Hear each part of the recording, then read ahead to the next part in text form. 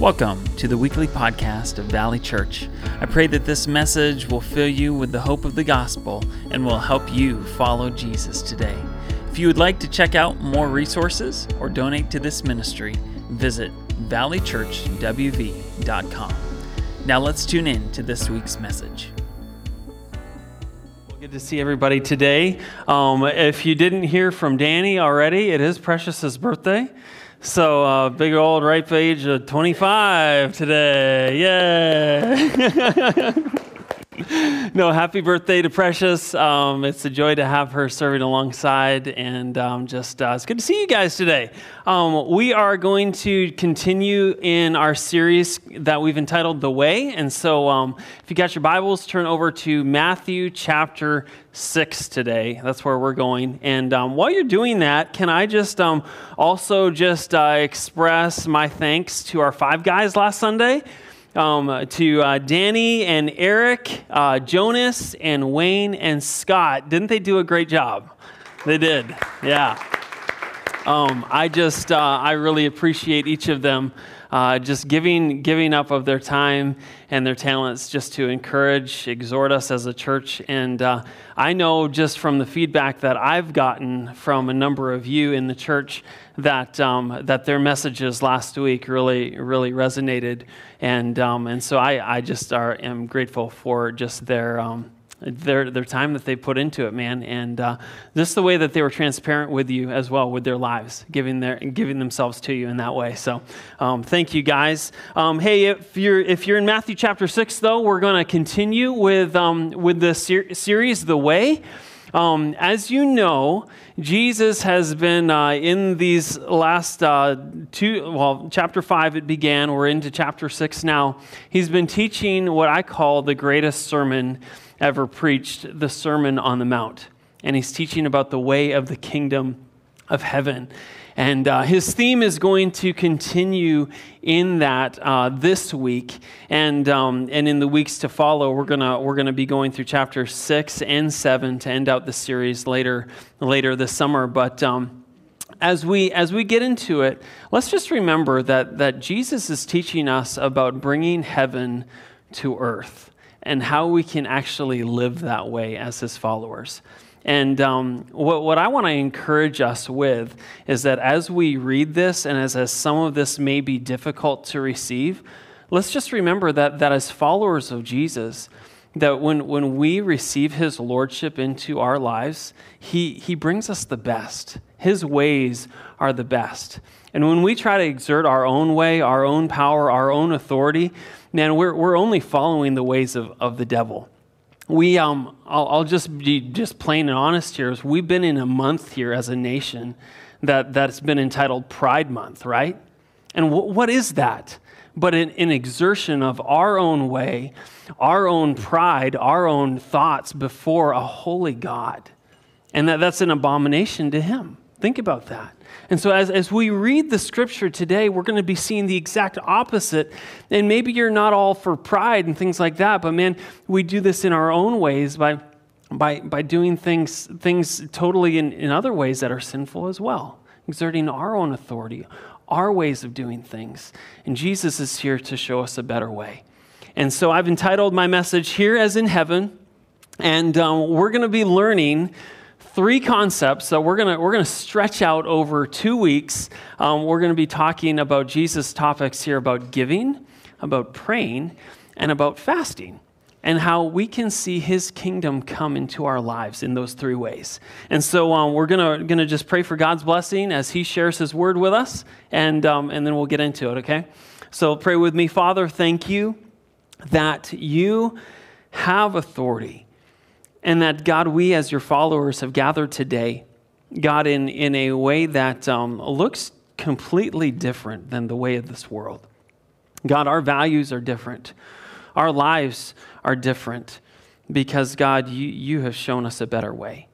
So, Lord, as we receive your word today, as we receive your warnings, as we receive your instruction, God, point us to the gospel of Jesus, that none of us is hopeless if we will just simply confess our sins and submit ourselves to you. Lord, you're faithful, you're just to forgive and cleanse and heal. And so, Lord, show us that today and deepen our walk with you as your followers. In Jesus' name, amen. All right, well, hey, Matthew chapter 6, verse 1. Let's read it together. It says this, and Jesus begins with a warning. He says this, beware. Beware of practicing your righteousness before other people in order to be seen by them. For then you will have no reward from your Father who is in heaven. Now, this first sentence of this chapter 6 is a continuation, obviously, of the theme of Jesus' preaching about the kingdom of heaven.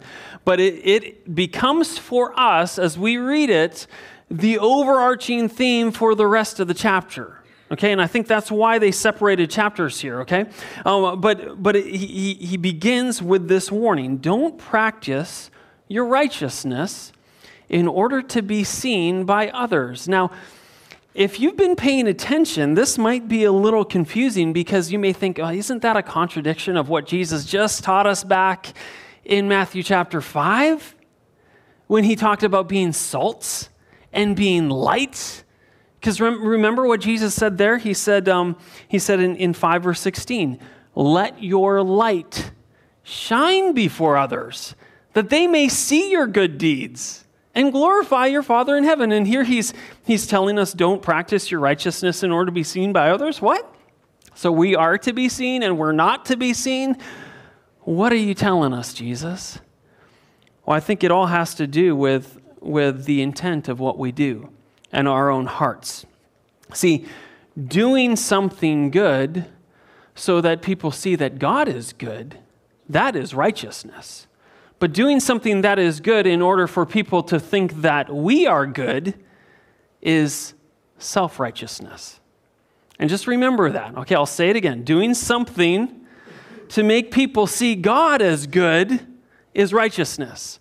But doing something good to make people think that we are good, that is self-righteousness. And that is the warning that Jesus is giving us here as he's going to approach these three topics of giving, praying, and fasting. And just to give you a heads up, we're gonna actually save most of our conversation about prayer for next week, okay? But let's go into this first section that Jesus teaches us on. He talks about giving. And he's going to talk about how we can do these good things in order to impress others. But if we do them just to be recognized, that's the only reward that we're going to receive. And so here's what he says about giving. He says, and when you give to the needy, sound no trumpet before you, as the hypocrites do in the synagogues and in the streets, that they may be praised by others. Truly I say to you, they have received their reward. Now, this is an interesting conversation that Jesus begins talking about giving. Now, we just as a church participated in offering. And, it's time when we give our tithes and our offerings before the Lord. Every Sunday we do that. And did you know that back then they did that as well? What actually would happen is that they would have within their temple, within that complex there where they would gather for church, they would have basically a horn-like giving box that they could throw their money into, and it would go to meeting the needs of the temple, or meeting the needs of the poor, and sending people off on missionary journeys, things like that.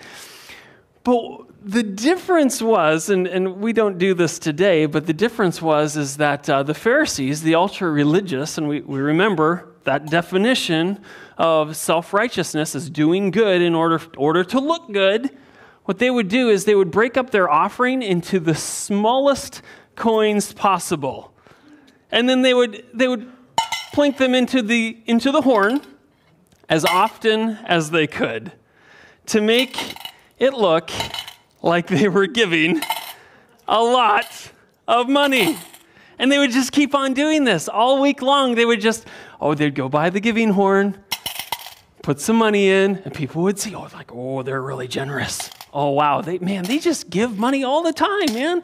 They got money everywhere. And so all the time, man, they would just keep on giving and giving and giving, in order to be seen by others. Jesus says there's a better way. That is not my way. What he communicates is that if you give in order to be seen by others, that recognition is the only reward that you will get, because God is not pleased with that kind of self-righteousness. I've had to think about this in terms of the way that we do giving as a church, because Jesus then gives some instructions about how we give. But I'll tell you, we're not that far away from actually what they used to do back then, because in our own hearts, there's times when we want to be generous, but we also want to be seen as being a generous person. And so I've been in a lot of places where you see that all the chairs in the sanctuary have little name placards on them. All the bricks that line the floor as you walk in, they have names on them. Maybe there's a wall that they did a huge building campaign, and man, there's big plaques of the big donors and little plaques of the small donors, right? And we do this, don't we? And we do it in the church too. And how is that any different from what Jesus is talking about here? It's not any different. Now, is it good to be generous? Absolutely. Absolutely. But man, just giving for the sake of receiving glory, or having your name be recognized every time that you give, that's not Jesus' way of giving. No, Jesus said, here's how you give. And it's different than that. Keep on reading. He gives us instruction. He said, when you give, this is verse 3, when you give to the needy, do not let your left hand know what your right hand is doing, so that your giving may be in secret. And your Father who sees in secret will reward you. What is his teaching? His teaching is this, that when you give, don't plan when and where and how to give in order to receive the most recognition possible, in order to gain attention. Because when you receive attention for your giving, that's the reward that you're going to get. Don't make your giving about you. Give in response to what Jesus has given to you. And he says in verse 4, at the end, he says, and your Father who sees in secret, he will reward you. He's a rewarder. I want to bring you to another passage. It's in Mark chapter 12, and you can keep your finger here if you want to flip over. I'll read it for you, though, because Jesus actually illustrated this. And in it, he taught us another concept relating to just how we give. Mark chapter 12, verses 41 through 44. Jesus was there in probably the temple complex, observing the treasury. It says in verse 41 that he sat down opposite the treasury, probably where they would give gifts. And he watched the people putting money into the offering box. And many rich people put in large sums. And a poor widow came and put in 2 small copper coins, which make a penny. And he called his disciples to him and said to them, truly I say to you, this poor widow has put in more money than all who are contributing to the offering box, for they all contributed out of their abundance. But she, out of her poverty, put in everything she had, all she had to live on. Now, as we read Jesus' teaching here, I don't know if you've ever been in a place where you've been so poor that you had nothing to give. You're like, I can't even pay rent this month, and then the offering bucket goes past. You're like, I just can't do that. I'm not going to have enough money for rent. That's That's exactly what this widow did. You know, and in that society that they were in, man, widows didn't have a lot of means to even make money. And so she was hard up in and of herself in that way. And what Jesus is teaching is that others, they gave out of their abundance. This widow gave out of her poverty. Others gave because they had enough. But this widow gave sacrificially in a way that was scary. In a way that showed her dependence upon Jesus, okay? Can I just tell you, just so you know, if you're being convicted right now, God doesn't need your money. God doesn't need your money. If God needed our money, He would rate us and He would think that we're better based upon how much we give. But if giving is about our heart, then the way that we give is going to be about how much it costs us to give. Because it's going to change our heart when we give. And that's a concept that I want to teach you. You know, in this church, we've talked about the concept of ownership and stewardship. That, man, when it comes to what we have, whether, you know, they're assets that we have under our guardianship, you know, whether cars or a house or, you know, equity, rentals, you know, things like that, land, property, money, investments. We talk about this concept of ownership. That God, he literally owns it all. He says, it's mine, okay? And we have to get that into our hearts. And we talked about the concept of stewardship, that God loans us these resources and we want to use them to glorify God. So we've covered some of those concepts here in the church, but I don't think I've ever talked about this concept that I think Jesus is teaching here, of sacrifice.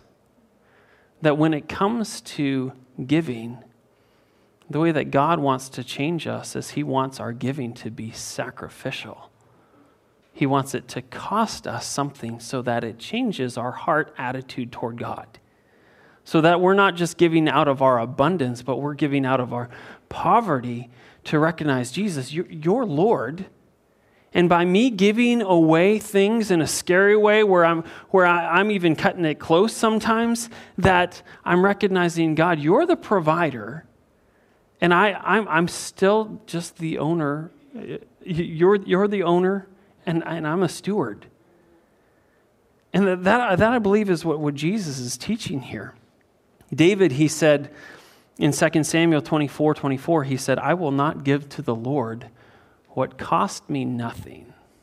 I won't give to the Lord what cost me nothing. And that, I believe, is an example of what Jesus did for us. Is that when He gave sacrificially.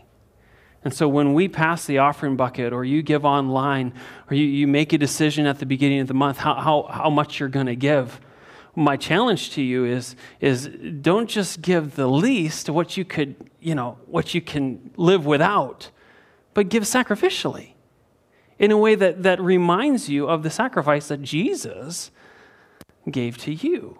I know that's hard to hear, but I think that's the way of the kingdom of God. I think that's the way that Jesus was teaching, okay? Some of us, we say, well, I'll give more when I have more. But man, if it's going to take the lottery for you to give more, I don't know if you're going to be generous once you have more. Start now. Start with a little. Be faithful with a little. And it's a concept in Scripture. If you're faithful with little, you'll be faithful with much. And so start now. Start now. And what I've learned with our own family is make a pre-decision about it. Don't wait to see, okay, what am I left with at the end of the month? You know, what can I afford to give away? No, make a pre-decision and say, okay, I'm going to sacrifice this at the beginning of the month. And so, God, I'm trusting you. It's an act of faith. And so this is what Jesus has taught us about our giving. And what we know is that our Father sees. And man, because He sees, man, he also knows your needs. And we're going to see that in the Lord's Prayer. He knows your needs. He knows what you need even before you ask. And so trust your Father in that way. It's good for your heart. And so as we keep on going here, as we move on from talking about giving, Jesus' concepts about talking about giving, to then we're going to actually skip the topic of prayer and leave it to the end, but we're going to jump over to the topic of fasting, okay? And so as you see, the Lord's Prayer is verses 5 through 15, but we're going to move on to verse 16, okay? Jump over there with your eyes. Jesus says, "And when you fast, do not look gloomy like the hypocrites, for they disfigure their faces that their fasting may be seen by others.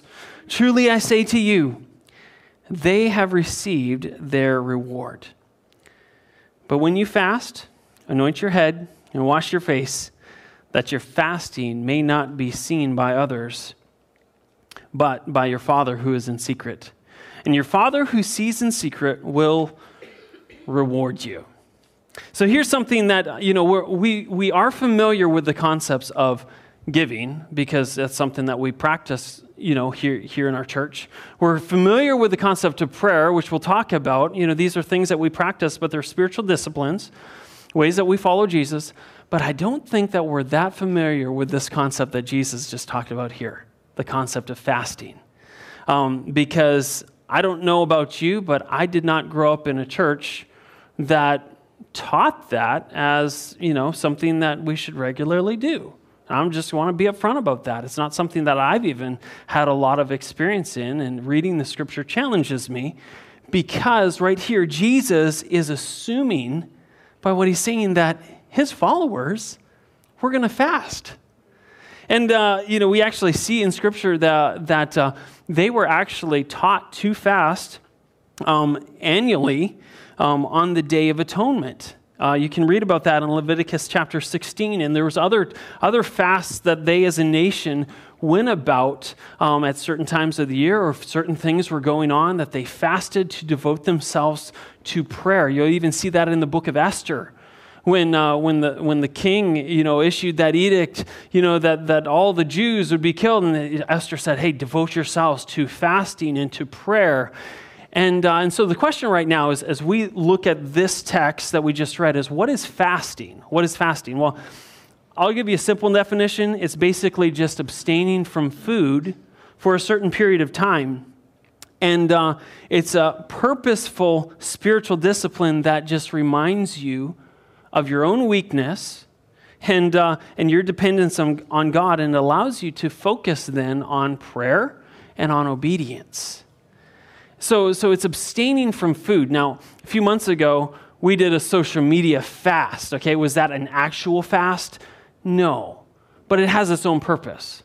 Fasting from food, though, is a legitimate fast, and that's what Jesus is talking about here, because there's something that happens in our body and in our mind, in who we are, that changes us when we fast, okay? Actually, medical studies have been done that show that there are actually some health benefits of fasting. There's mental health benefits to kind of reset your mind, chemically change the way that your mind thinks, and also cleanses your body. I also learned that this week that fasting is also prescribed by some psychologists for people that are dealing with addictions. That if you want to overcome an addiction, sometimes psychologists or counselors will prescribe fasting in order to help you break that addiction. And so that may be something that if you're dealing with an addiction that you want to get over, that you may want to look into, because it's a legitimate thing, okay? Well, what Jesus is teaching is fasting is good. It's good. But the Jews in that day, the religious leaders, had taken this thing that was good and they had corrupted it by using it as something to show how spiritual they were, how self-righteous they were, to gain and draw attention to themselves. And you'll see what they were doing. They were taking ashes and dirt and putting them on their face. They were dressing all shabby in order to be seen by others. And I even know that they would fast. I think it was on the days of Tuesday and Thursday, the days that the market was the busiest. And they would go and they would sit in the market in order to be seen by people, to make people think, oh man, they're really spiritual. They give a lot. They pray a lot. and they fast a lot. That's what they would do. And Jesus is saying, man, that's not my way. He's saying, don't make this about you. Because if recognition is your goal, I hope that you are happy with the recognition you're receiving, because I am not impressed. I'm not. When you're fasting in order to be recognized by others, not only are you losing the benefit of the practice, but you are also losing your reward. And that's Jesus' teaching. And so that's why he says, but when you fast, here's how you go about it. Anoint your head, wash your face. So in other words, don't make it look like you're really struggling.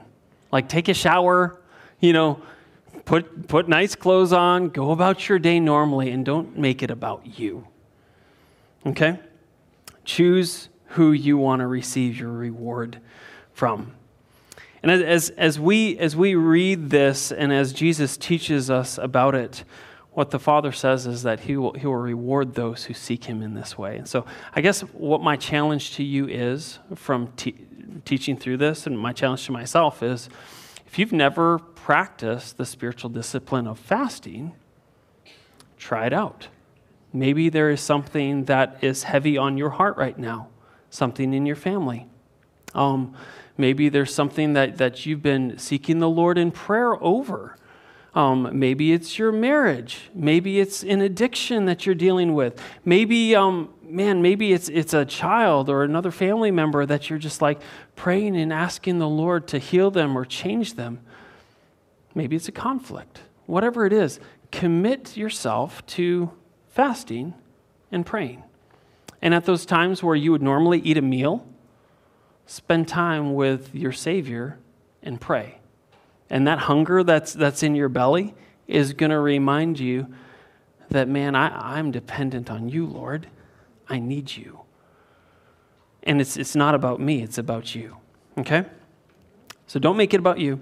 Make it about him. And man, use it as a way to submit to his lordship. That's the concept. Now, as we continue on, I'm going to go into just the first section on prayer. Okay, so are you ready? Go back to verse 5. Go back to verse 5. He talks about praying. And this is, if you didn't know, probably the main teaching of the Sermon on the Mount. And what's encouraging to me as we look at this section on prayer before we read it is that we see in another place in Scripture, in Luke chapter 11, that Jesus' disciples had approached him and were saying, hey, John the Baptist, he taught his disciples how to pray. Jesus, would you teach us how to pray?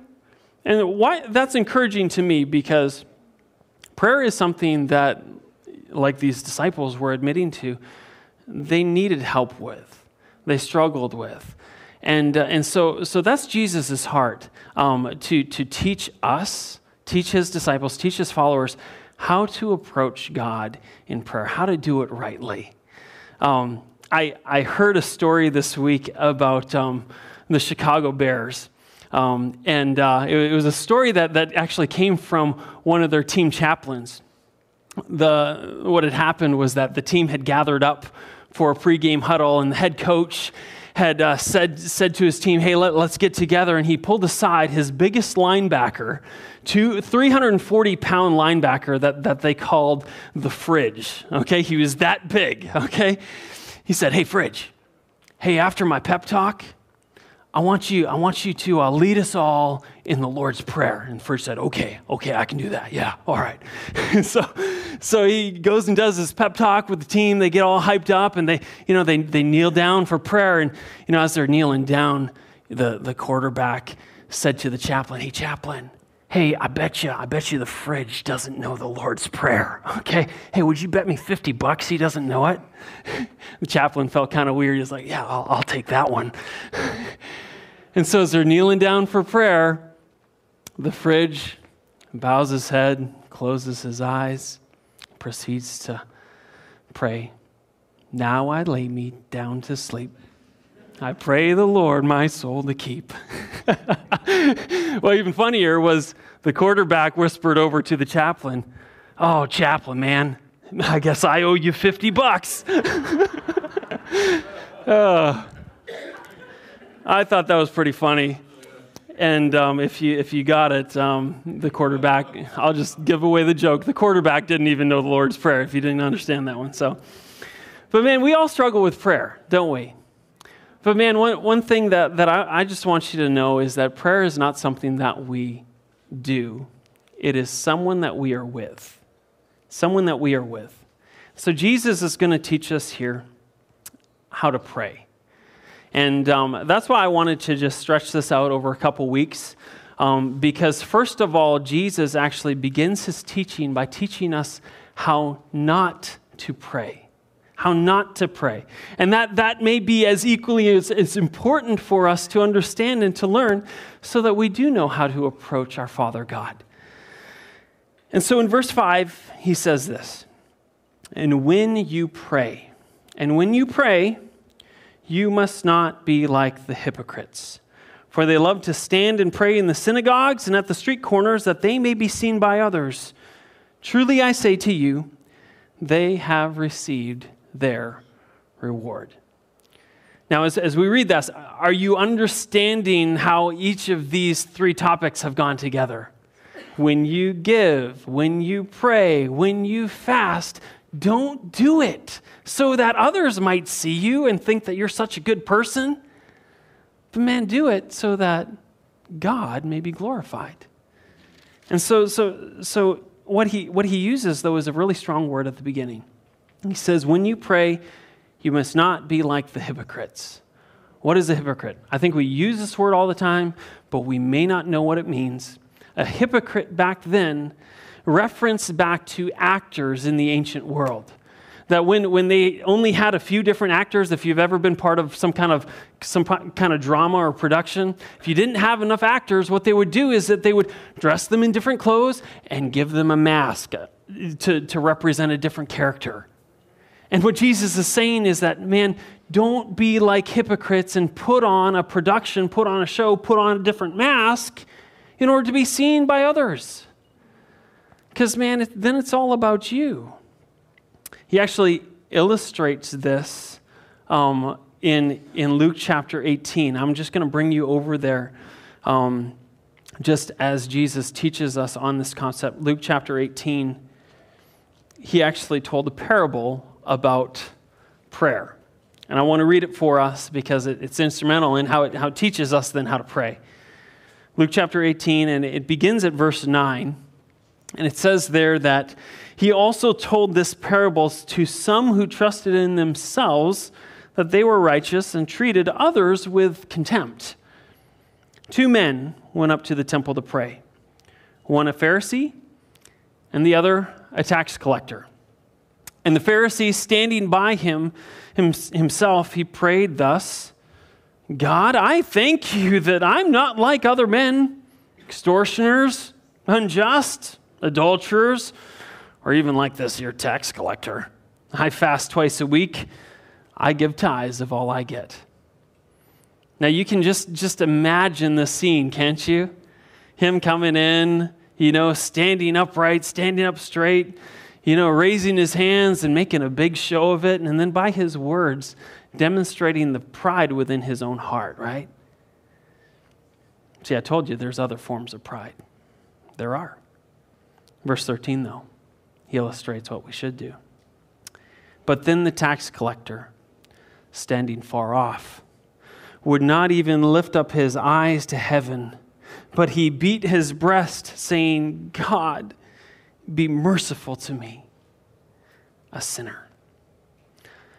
And he explains it then.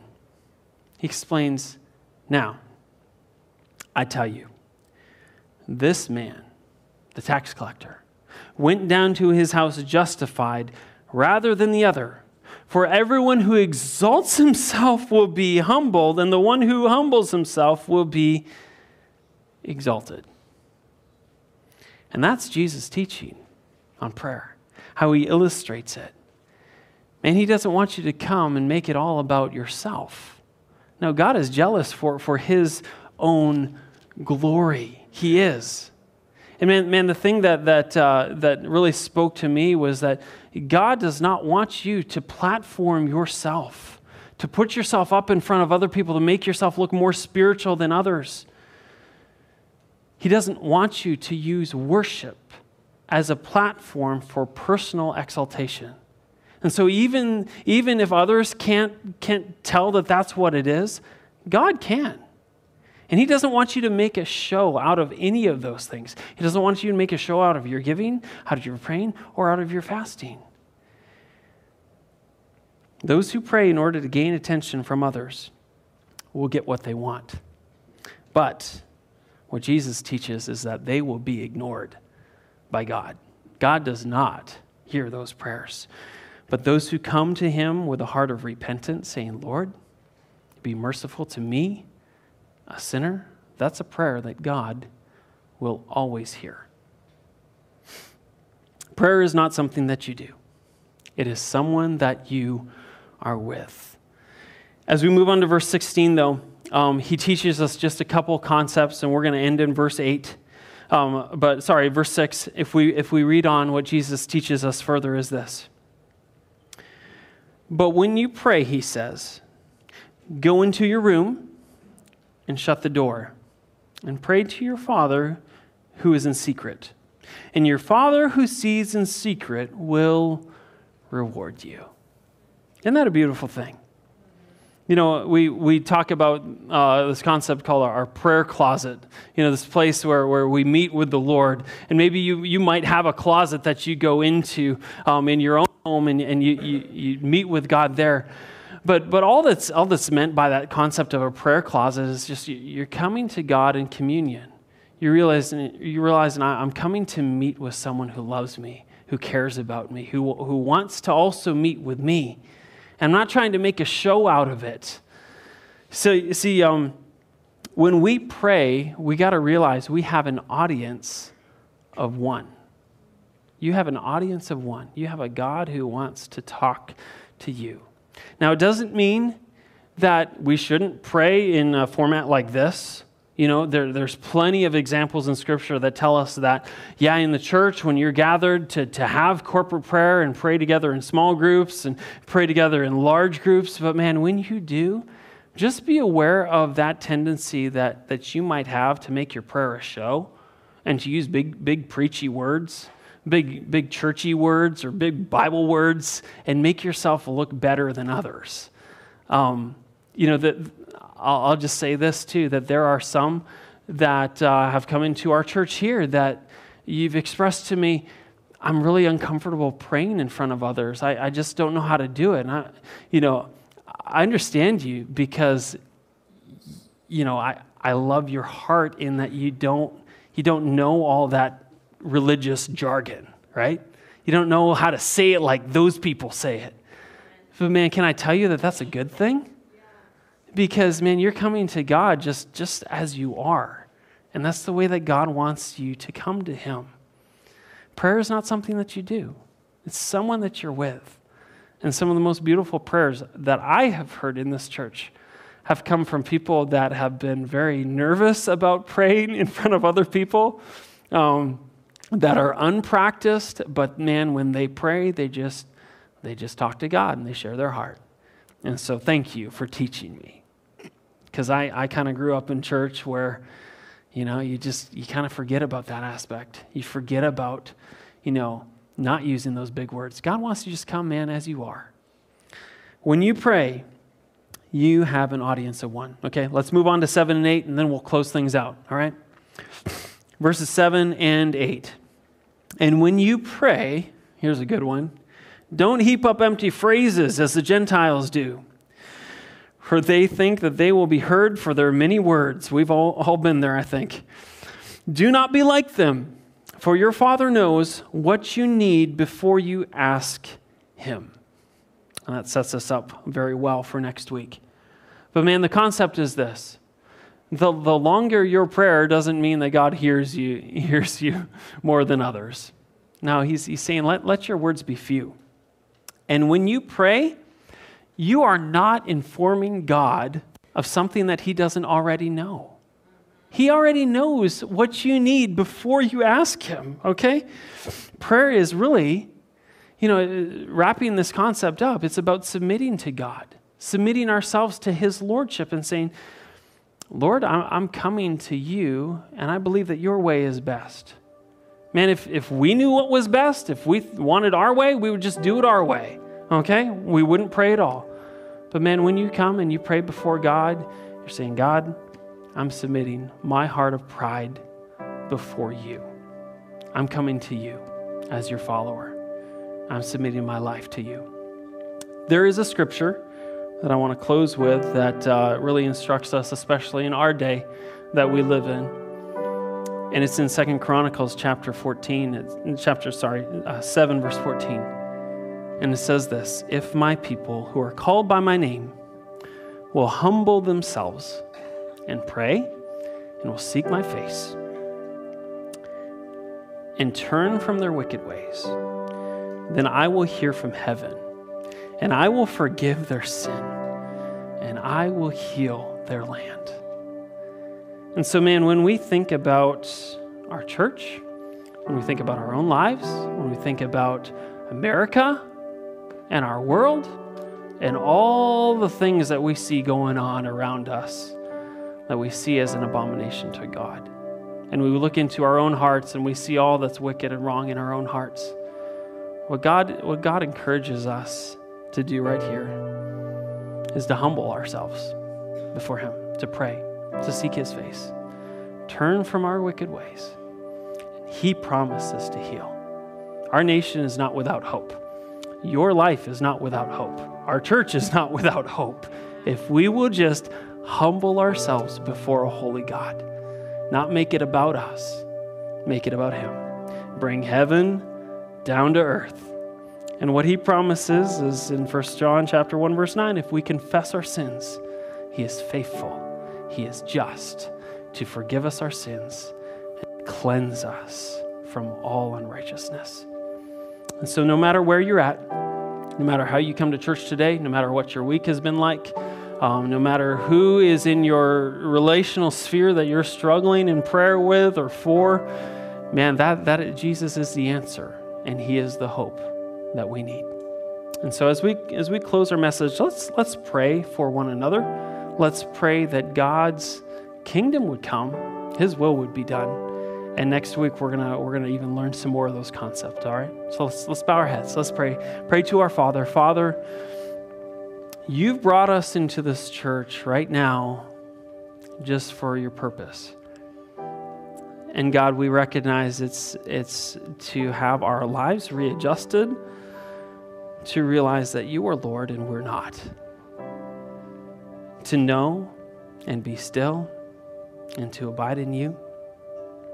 And Lord, as we do, to know that you will work everything for the good of those who love you. And so, Lord, as we come to you as your servants, we just confess that we've sinned before you, God, in our own pride before you, in whatever ways that we've done it, Lord. God, we've wanted our way rather than your own so many times. And Lord, we've even used worship as a platform for our own exaltation. Lord, we're sorry, and we confess our sin before you. And God, we pray that, Lord, you would teach us how to live under your lordship. And God, that in everything, Lord, that we've done wrong as we confess our sins, Lord, your grace would be sufficient to give us what we need in our time of need. Lord, you promised that you'd have mercy, you'd have grace upon us. And so, Lord, we thank you for that. As we continue praying, Lord, we just want to just spend just a couple moments in silence right now. And we want to just confess to you whatever we need to at this moment. Asking, Holy Spirit, what do you want to say to me? God, we want to give those things to you.